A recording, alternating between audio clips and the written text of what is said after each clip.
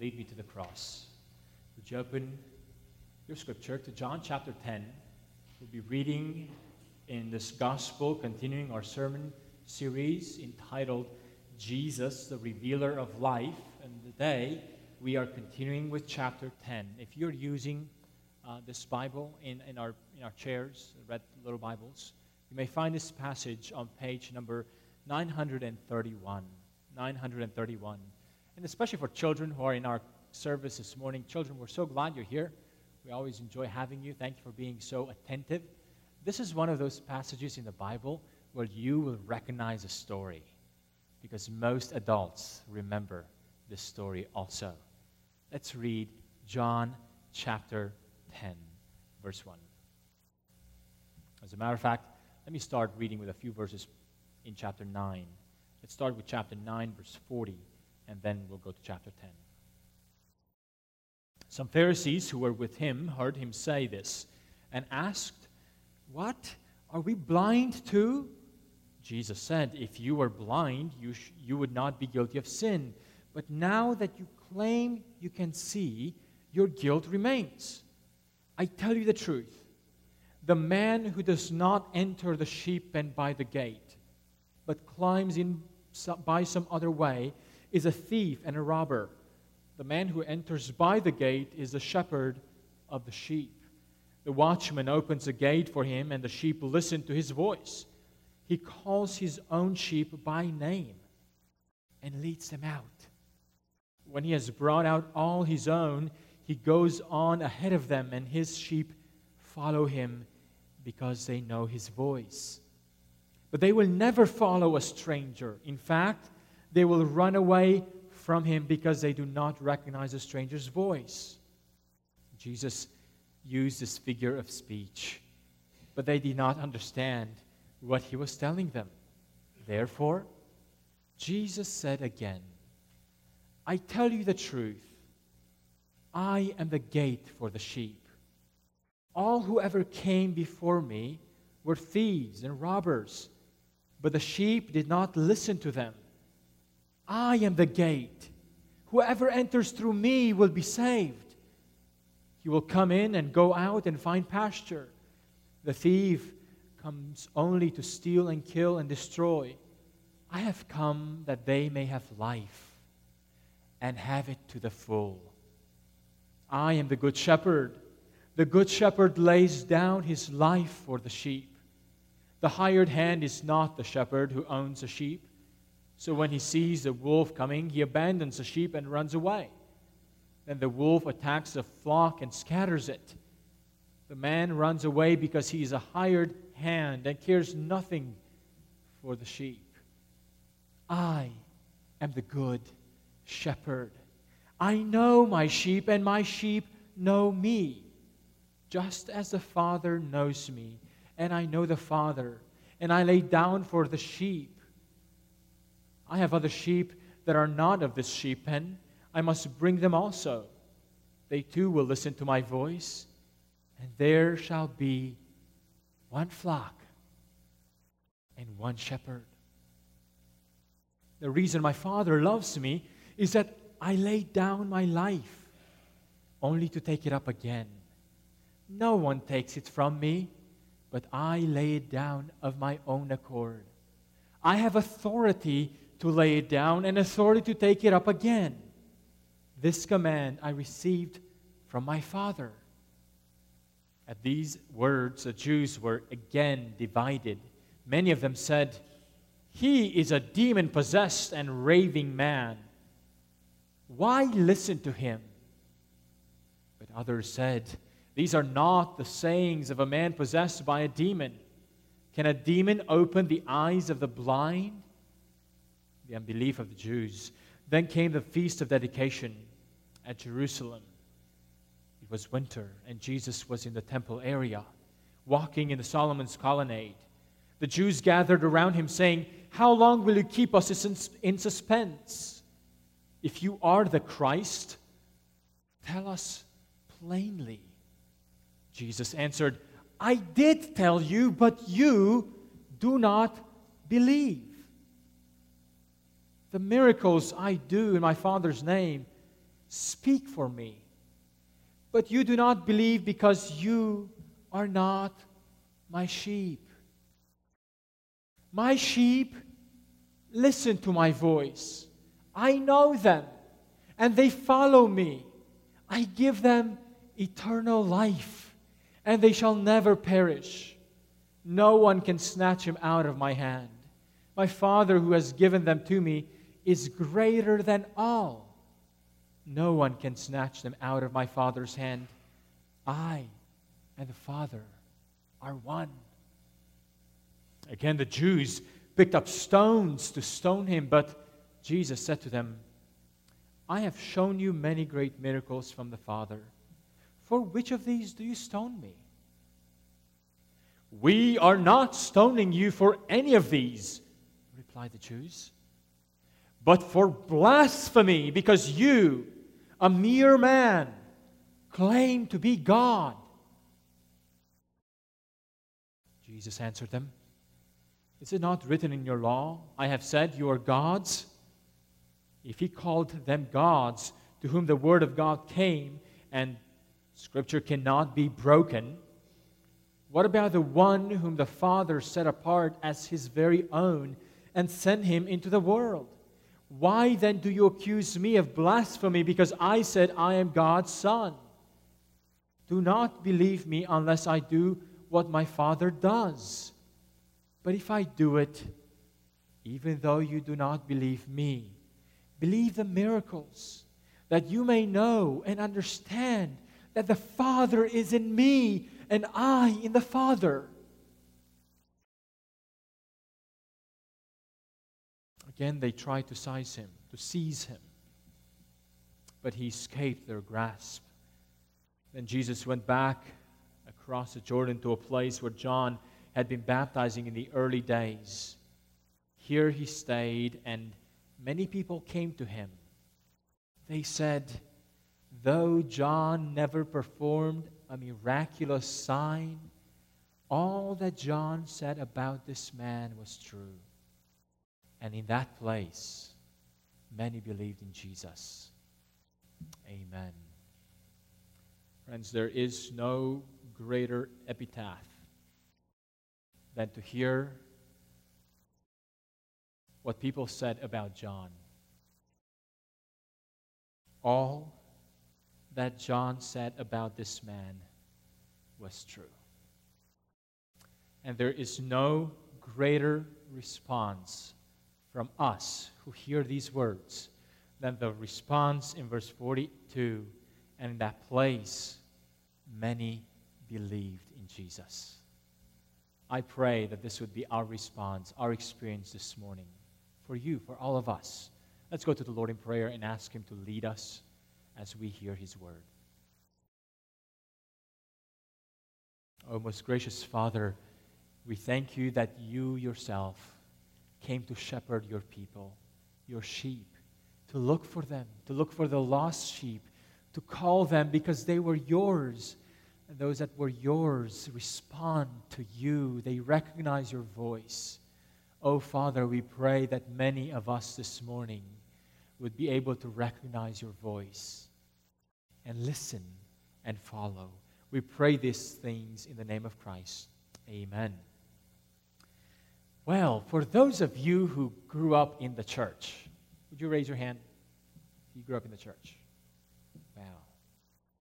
Most of us. For those of you who grew up in the church, I'm sure that among your most favorite stories that you remember from childhood, one of the favorite stories must be the story of the Good Shepherd. Remember those flanellographs? Those of you who were born after mid-1990s have no idea. Flanellographs. Yes, they were pieces of cloth that stuck together. And children's teachers would put these pictures, they were made of cloth, really, and put them together and just develop the picture. And we children, we started with a blank flanellograph, perhaps with some trees, and then slowly one piece was added to the story, and we were just amazed how the story unfolds. Flanellographs. children today they lost the joy of being taught with flanellographs. Today we have iPads and video games and all kinds of stuff. But I remember the story of the Good Shepherd. And I remember how it was presented to us always. It was presented, I remember at least, it was presented to us as a very peaceful, reassuring, comforting story with a sheep pen on a lushful pasture, and sheep one by one were put in that pen. And all of that is true, that it's a peaceful, reassuring, comforting story, except that when we read the context of where John puts this story, there is an unfortunate problem. The chapter divisions and the verse divisions. And by the way, the chapter and verse divisions in our Bibles were not part of the original manuscripts. They were added much, much later, around the 15th or 16th century, just to help us with finding our way through the Bible. For those of you who are new to the Bible, the chapters are those numbers that are big, verses are those numbers that are really, really tiny. Now, the problem is very unfortunate in chapter 10 because chapter 10 begins with a story of the Good Shepherd, and because of this, it gives the impression that we are beginning a new episode in John's Gospel. But the story of the Good Shepherd is all happening in the events of chapter 9, when Jesus confronted the Jews with their spiritual blindness. Look at verse 1 in chapter 10. Starts with the words, "I tell you the truth." Now, this verse is a continuation of what Jesus said in verse 41 of chapter 9. If you were blind, you would not be guilty of sin. But now that you claim you can see, your guilt remains. And right after this, Jesus goes on and says, "I tell you the truth. The man who does not enter the sheep pen by the gate, but climbs in some other way, is a thief and a robber." Jesus is seeking to open the eyes of these Pharisees to understand who are the true shepherds. Now, another proof that the story should be seen with chapter 9 in mind is, look at verse 21 in chapter 10, where people refer back to Jesus' identity and the miracle of healing the blind man. In a sense, what starts in chapter 8 and then 9 ends in chapter 10, verse 21. This means as a story of the Good Shepherd must be understood and interpreted in the context of Jesus healing the blind man and in the context of the dialogue on spiritual blindness. Do you remember from last week the man who was healed by Jesus was blind, and he was willing to follow Jesus even at the risk of being put out of the synagogue, unlike his parents who are fearful? What will happen to this blind man now that he had been thrown out?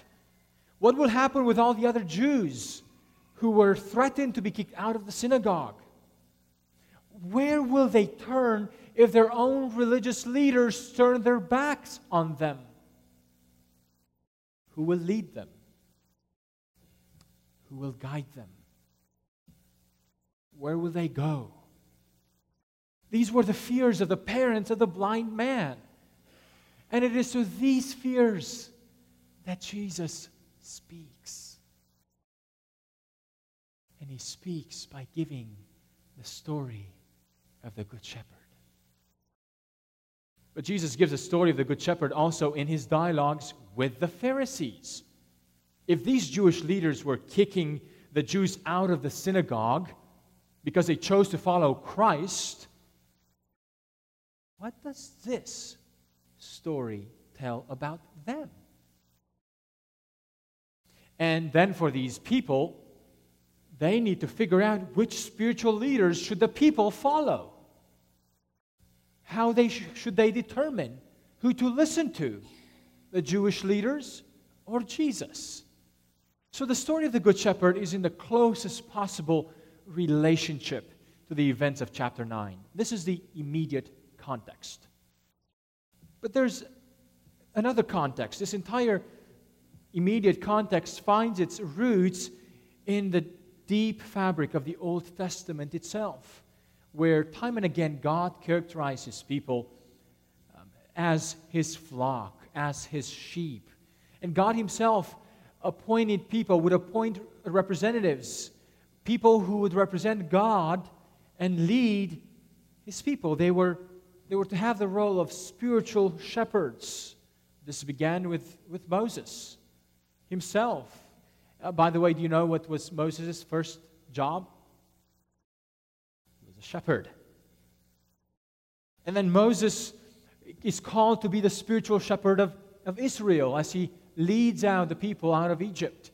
But at the end of their time in the desert of Sinai, of sin, right before they enter Canaan, Moses prays the following prayer.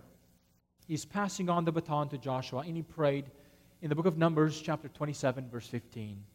May the Lord, the God of the spirits of all mankind, appoint a man over this community to go out and come in before them.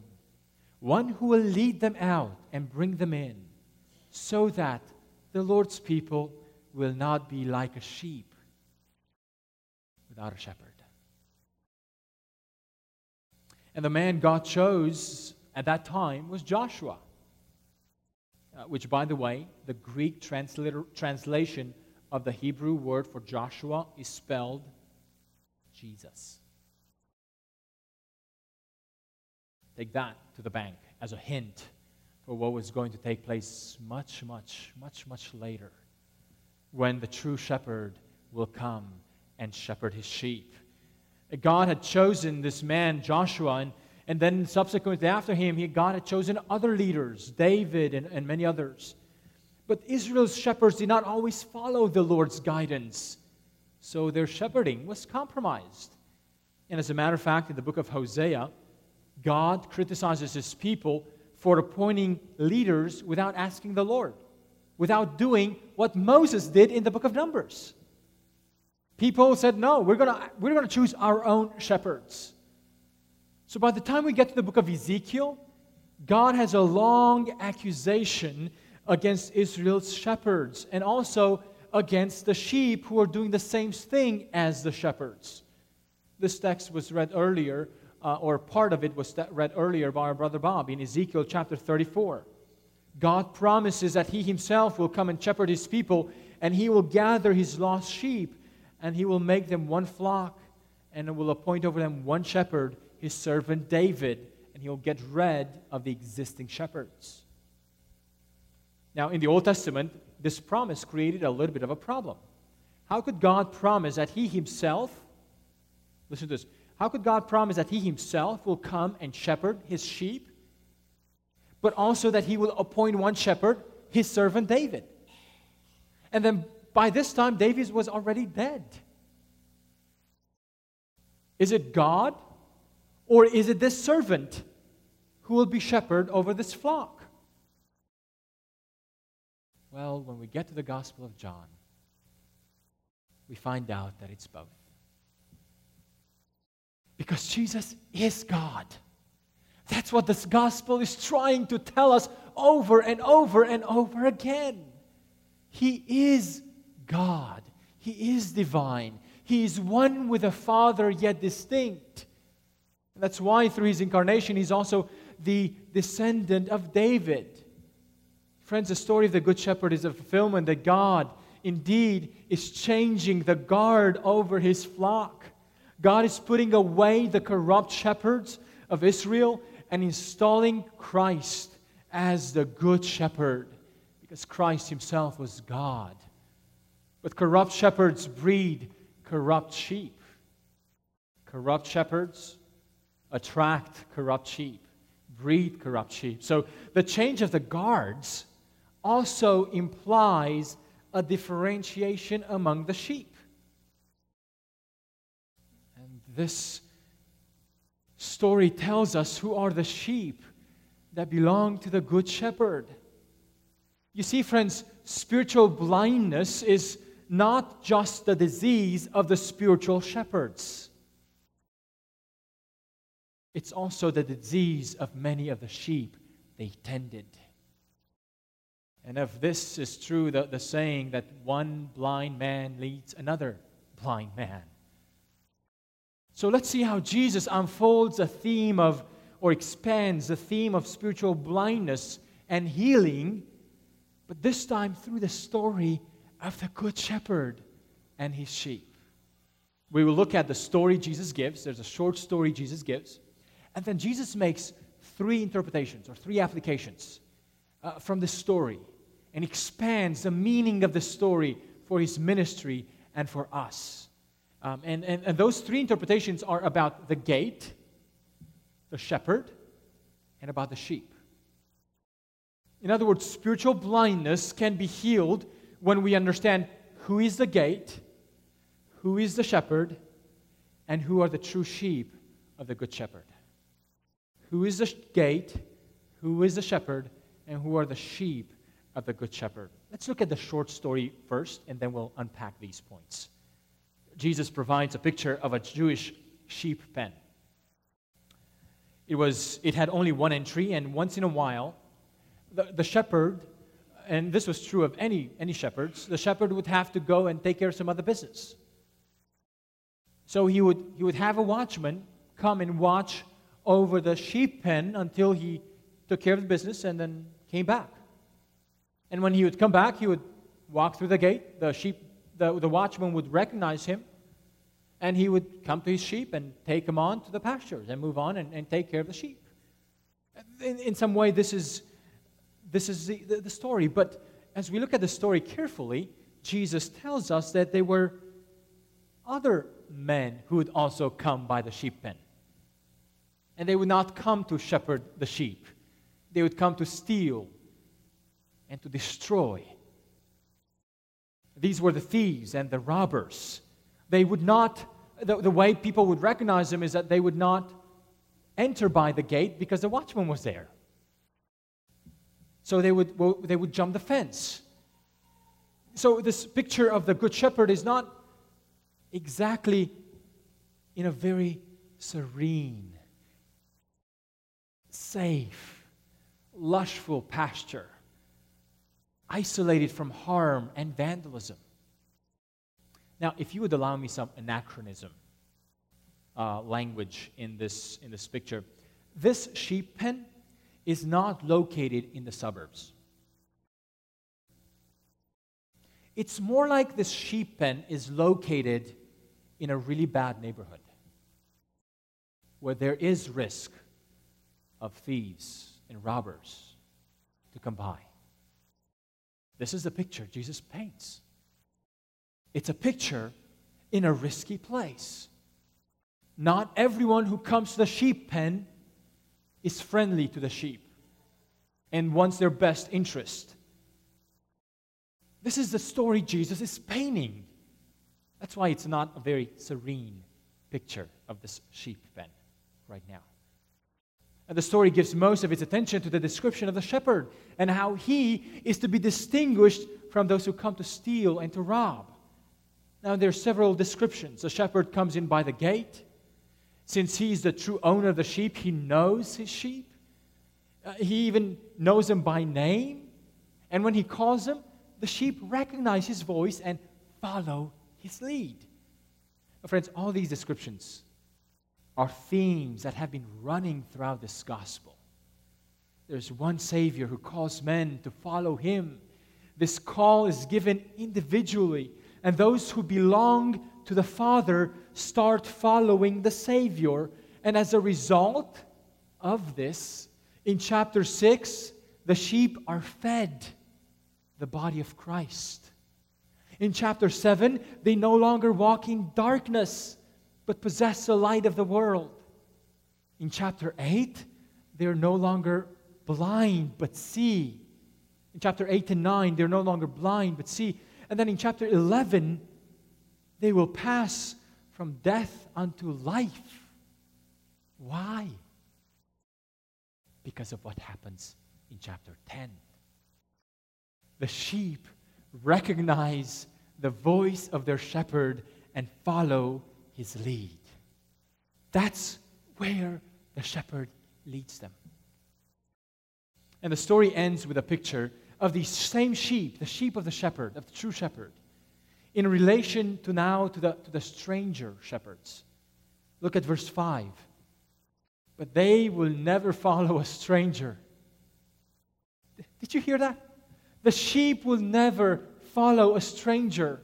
In fact, they will run away from him because they do not recognize a stranger's voice. Now, this is a story Jesus paints. But what is Jesus trying to say by it? Well, clearly verse 6 tells us that Jesus used this figure of speech, but they did not understand why or what he was telling them. So Jesus graciously interprets the story for them and for us. Let's see if they're going to get it after Jesus interprets the story for them. And let's see what their reactions will be after Jesus makes it very plain. I hope that you would also be open to this plain language that Jesus gives. Jesus interprets the most important elements in the story: the gate, the shepherd, and the sheep. Let's look at them briefly. The gate. The first element that's in the story that Jesus applies to himself is the gate. He says in verse 7, I tell you the truth. I am the gate for the sheep. Now, friends, what does it mean that Jesus is a gate of the sheep, for the sheep, or the gate of the sheep pen? Why is the entry point important to identify in the story? Jesus is the gate for the sheep for two important purposes. First, no one can belong to God's flock except by entering through Christ. That's why he first says, He is the gate for the sheep.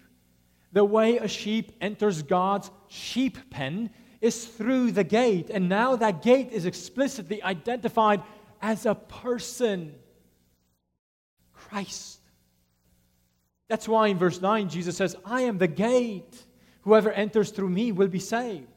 Friends, this should not surprise us. Later in the same gospel, John chapter 14, verse 6, Jesus will say, no one comes to the Father except through me. Friends, this means that for the modern man, no venues of spirituality or religion will suffice outside of Christ. It means that belonging to God is possible only for those who enter through the gate of His sheep pen, and that gate is Christ. Acts 4:12 says, salvation is found in no one else, for there is no other name under heaven given to men by which we must be saved.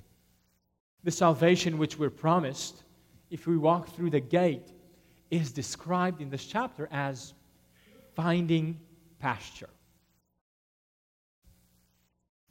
Now, friends, I don't know about you, honestly.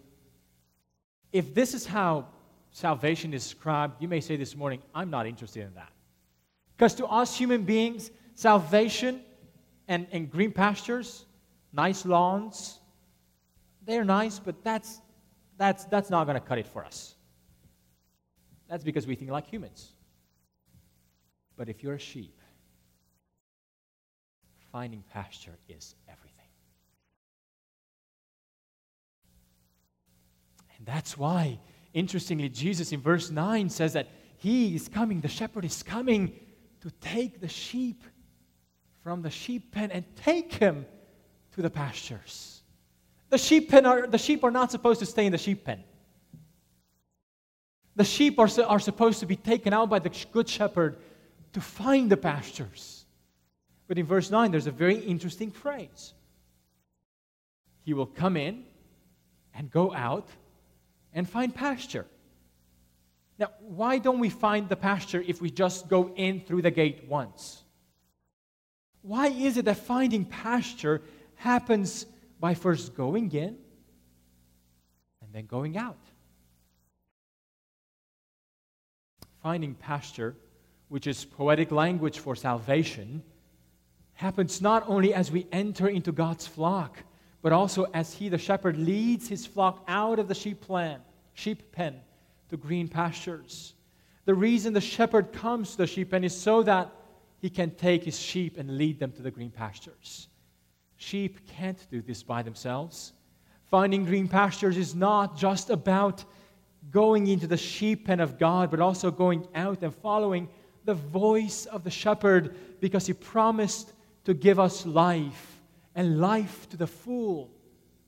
I wonder how many this morning, dear friends, think that finding pasture is just about getting in.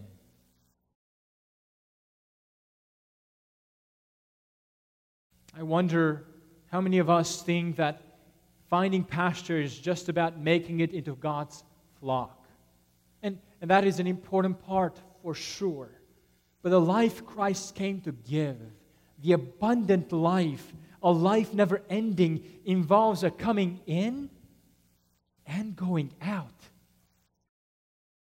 A life of ongoing following of the shepherd until he will bring us to that eternal destiny. Friends, is this the way you understand salvation?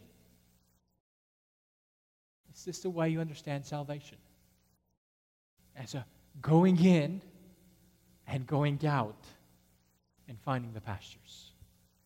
So the first application Jesus makes is that He is the gate and that He is the entry point into God's sheep pen for the sheep. But there's a second application. And it's so easy to miss this one. But it's there, it's explicit. Actually, we skipped it. It's in verse 8. Jesus makes a radical statement in verse 8. All who ever came before me were thieves and robbers, but the sheep did not listen to them. Friends, it's not only the sheep who must enter through the gate to be saved, but also the shepherds or the under-shepherds. Otherwise, they are thieves and robbers. The imagery of the gate has a huge implications for those who assume the role of shepherding the sheep of God, for those who assume the role of spiritual leaders for the people of God. The ministry of shepherding is qualified only as men come through the same gate. No wonder that in the last chapter of this gospel, when Jesus appoints Peter to shepherd and feed his flock, after Peter had denounced the gate, Jesus asks him, Peter, do you love me? Do you see that I'm the gate? Do you love me? Peter says, yes, Lord. And then Jesus says, go and feed my sheep. What qualifies men for the ministry of shepherding is first and foremost their love for Christ. And this is evidenced through a transformed life. People who denounce Christ either through their words or through their life choices, by the way they choose to live, do not qualify as under-shepherds. That's why in 1 Timothy 3 and Titus 1, all qualifications for elders, which is the same office as shepherds or pastors, all the qualifications except one are character qualifications. In other words, how these people relate to themselves, to their families, and to outsiders qualifies them or says something about whether or not they truly love Christ. Our love for Christ, our Christ-centeredness is evidenced by our way of life. And that is what qualifies men to be under-shepherds of God's flock. Now, friends, don't think that under-shepherds are only vocational ministers, those people that the church can afford to pay. In every congregation, God calls men to step up and carry out the shepherding roles of spiritual leadership. And some of you men, let me speak to you men for a second. Some of you men, God is calling you to grow in the role of under-shepherds to shepherd this flock or other flocks. Remember that Jesus is the gate. By entering that gate, He not only gives us salvation, but He gives you access to lead His sheep. The call to shepherd God's flock should never come from personal ambition, but should come from a desire and a love for the Savior. Why? Because if Christ died for the sheep, loving Christ means loving that which Christ died for. That's what qualifies men to step up and be recognized as under-shepherds of God's flock. All men in our congregation, friends, let me speak to all men in our congregation should aspire to live such lives.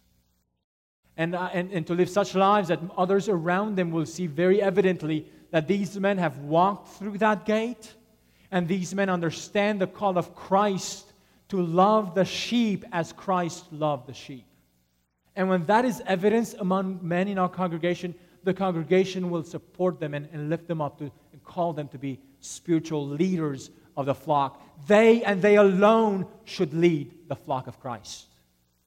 Not just somebody who is successful in the world, not just somebody who is high in the business world, not just someone who has experience in the secular society. It's only those who walk through the gate and whose life is so clearly marked by that are called to actually give this kind of role of under-shepherds. And friends, I pray like Moses. I pray that God will raise up non-vocational shepherds, under-shepherds, who would come and help me in shepherding this flock. I praise God for the leaders, for the deacons that God has, for the men who are already serving as deacons here at Park Hills. Praise God for them. I pray that God would raise more of those among us. Yet Jesus is not just the gate. We saw that as a gate, Jesus is the entry point for the sheep, but also the entry point for the shepherd, for the shepherds. But then Jesus makes another major interpretation, the Good Shepherd. Jesus says in verses 11 through 18 that He is the Good Shepherd, and He says this twice. How gracious of Him that He's not just the entry point for us into God's flock, but He's our eternal guide. I love what John Chrysostom, one of the most well-known preachers among the early church fathers, he said in the 4th century, when He brings us to the Father, He called Himself a door. When He takes care of us, He called Himself a shepherd. How beautiful. This text gives us 4 descriptions of the Good Shepherd, and I'm going to go run quickly through them. The first description is in verse 11. The Good Shepherd lays down His life for the sheep. Friends, this is the most important of the descriptions. So important that the 4th one will come back to this one again. Why did He lay down His life for the sheep? Friends, knowing the answer to this question is a gateway to God.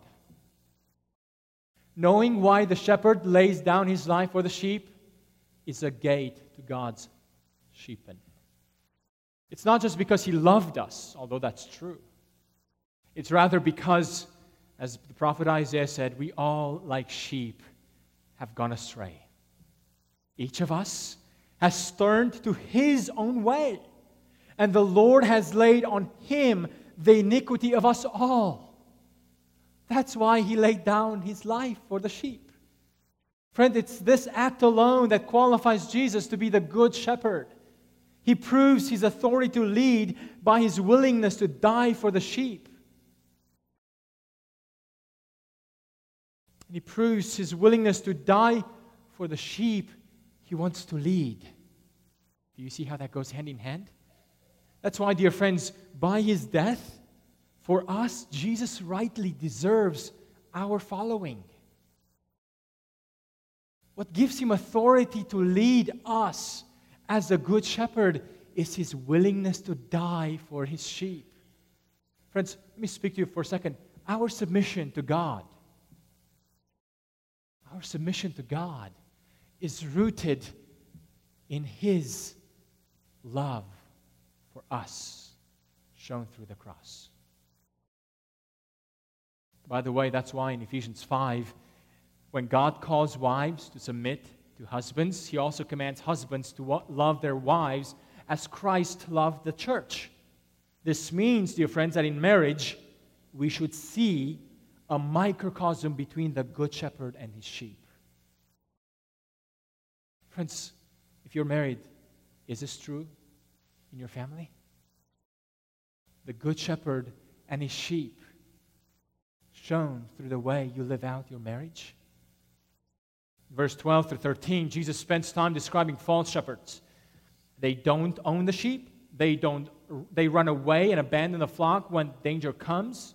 They don't care for the sheep. Such men should never be trusted to be shepherds in the first place. Unlike these, we see David in the Old Testament. Do you remember David, who was willing to risk his life in fighting with a wild beast, with bears and lions? True shepherds protect the sheep from danger. And David himself was a foreshadow of what Christ will do. Christ will protect his sheep by laying down his life for them. And true shepherds protect the safety of the sheep, not their safety, as they show courage in exposing false teaching, in confronting men or women who are enemies of the gospel, even though they might be religious and they claim to be leaders of the flock of God. True shepherds will confront them and risk their lives and reputation. Why? Because a good shepherd lays his life for the sheep. But the second description is the good shepherd knows his sheep. In verse 14, the good shepherd knows his sheep. Now, this may not seem a very important qualification or characteristic of the good shepherd, but remember what Jesus says on the last part of the Sermon on the Mount.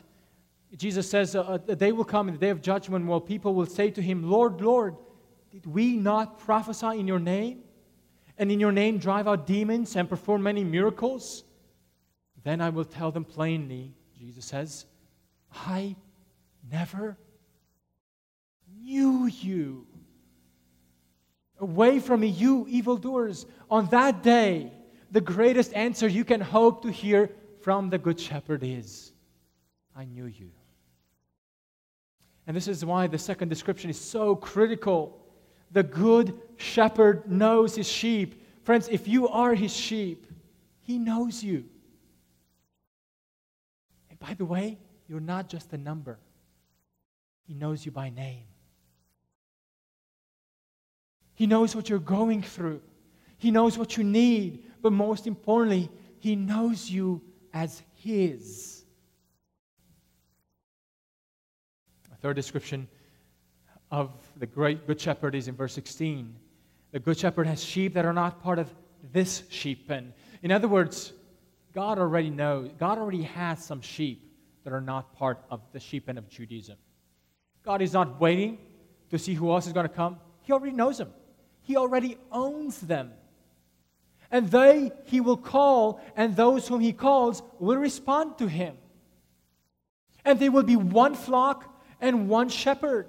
Look at verse 16. They will listen to my voice, and there shall be one flock and one shepherd. Once a good shepherd is gathering his flock, there will be no distinction between Israel and the other nations.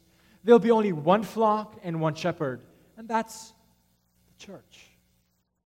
God's intent from the very beginning was that through Israel, he would make himself known among the Gentiles and bring about his kingdom on earth. And now it is being fulfilled in one flock and one shepherd. And this is the most important circle you want to make sure you belong to, dear friend. The fourth characteristic, the last one of the Good Shepherd, the Good Shepherd has authority to lay down his life and take it up again. Remember, this was the first characteristic? But this time what shines is the fact that the Good Shepherd has authority. No one takes away his life from him. It's not an accident. He gives it on his own accord. Yes, the Jews will take his life away, but the death of the Good Shepherd will prove not the authorities of the Jews or the Romans. The death of the Good Shepherd will prove the authority of the Good Shepherd. And by his resurrection, he will prove it again that he has authority to take up his life again. This is how the Good Shepherd is described. He lays down his sheep for the sheep, and he knows his sheep. He has other sheep not part of Judaism, and then he has authority. But who are the sheep? We looked at the gate, we looked at the shepherd, but who are the sheep? Look at verse 26. There's a problem. From verse 22 onward, Jesus is in a different setting, in the Feast of Dedication.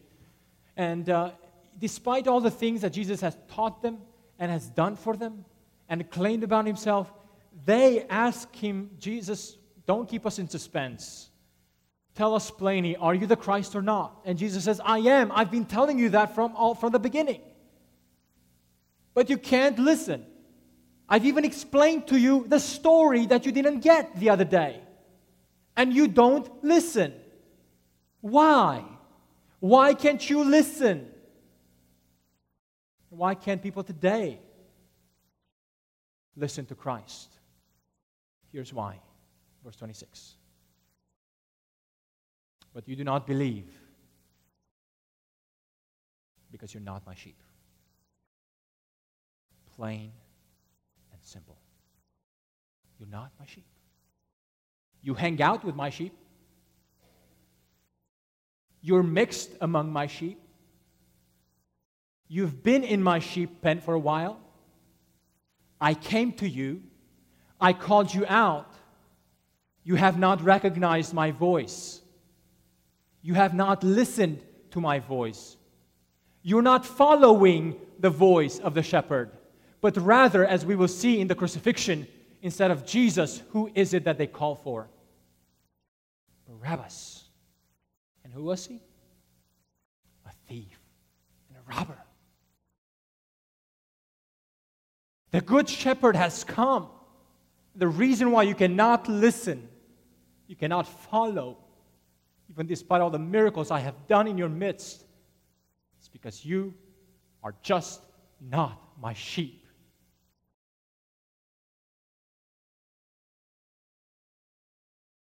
I love what Spurgeon says about this. When there's so many flocks of sheep, it's necessary to mark them. Our Savior marks us. It has been very properly observed that there are only two marks on Christ's sheep. One is on their ear, and the other one is on their foot. These two marks of Christ's sheep are not to be found on any other, but they are to be found on all His own. The mark on the ear, my sheep hear my voice. And the mark on the foot, they know me. I know them, and they follow me. I love what John Chrysostom said. If ye follow me not, it's not because I am not a shepherd, it's because you are not my sheep. Friend, these are the two marks of the true sheep of God. He owns us before we ever came into existence. He knows us. Friend, are these two marks true of you today? Can you recognize the voice of the Good Shepherd in the preaching of God's Word, or as you read God's Word, as you meditate God's Word, or are you just looking and critiquing to human voices? Can you listen and recognize the voice of the Good Shepherd through the calling of under-shepherds? I know it's way past the hour, but I got to tell you a story. One of the things that stuck with me since I came to Park Hills was a testimony of one of the men here in this congregation. And I don't mind sharing his name. It was Sam Echeverria. He mentioned to me the way he came to the Lord.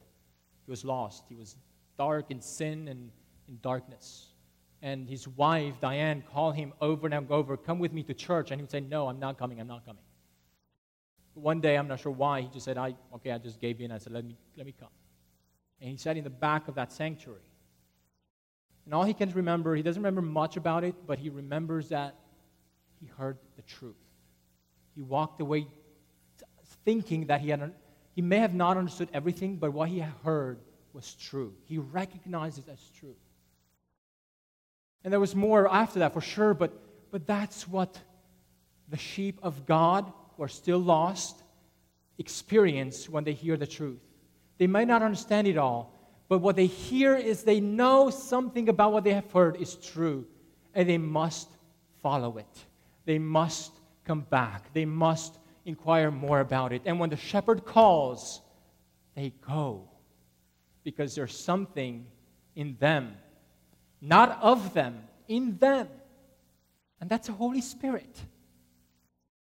It's the Holy Spirit that helps us recognize who the voice of the shepherd is. We don't. We have no degrees of comparison. We don't know between shepherds and shepherds. It's only the Holy Spirit that when we hear the words of Jesus through the human proclamation of people, here, that's the voice I need to follow. That's the truth. So what does it mean for us? It means that for us who have heard the truth, who have the ability to recognize it, not because of our power, but because the Holy Spirit has given that to us.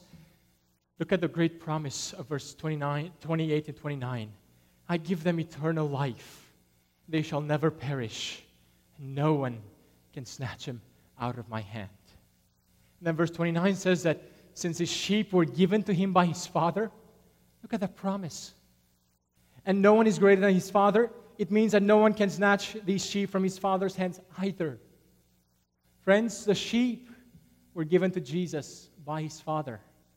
That's why he loves them. That's why he knows them. Because the sheep were the gift the Father has given the Son.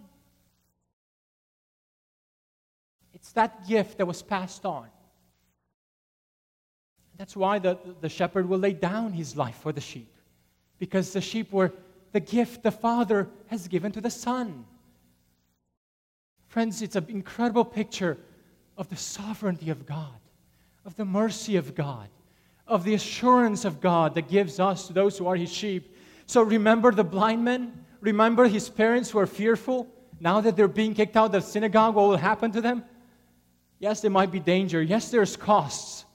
But the shepherd they have recognized and whom they are following will lead them, and no one will snatch them out of his hands. And to give a picture of the kind of surety and the kind of assurance and blessing this shepherd will give, he says, I will give them eternal life.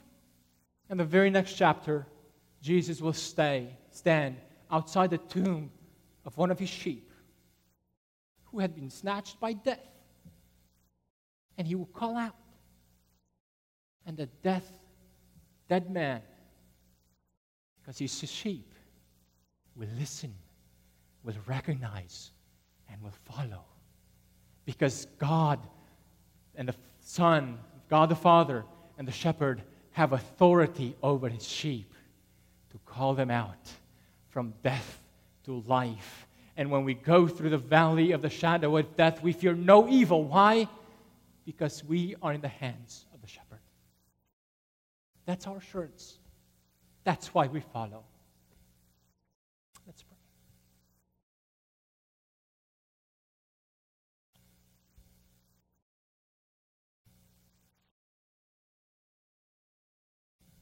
Father, what greater blessing could you have given to us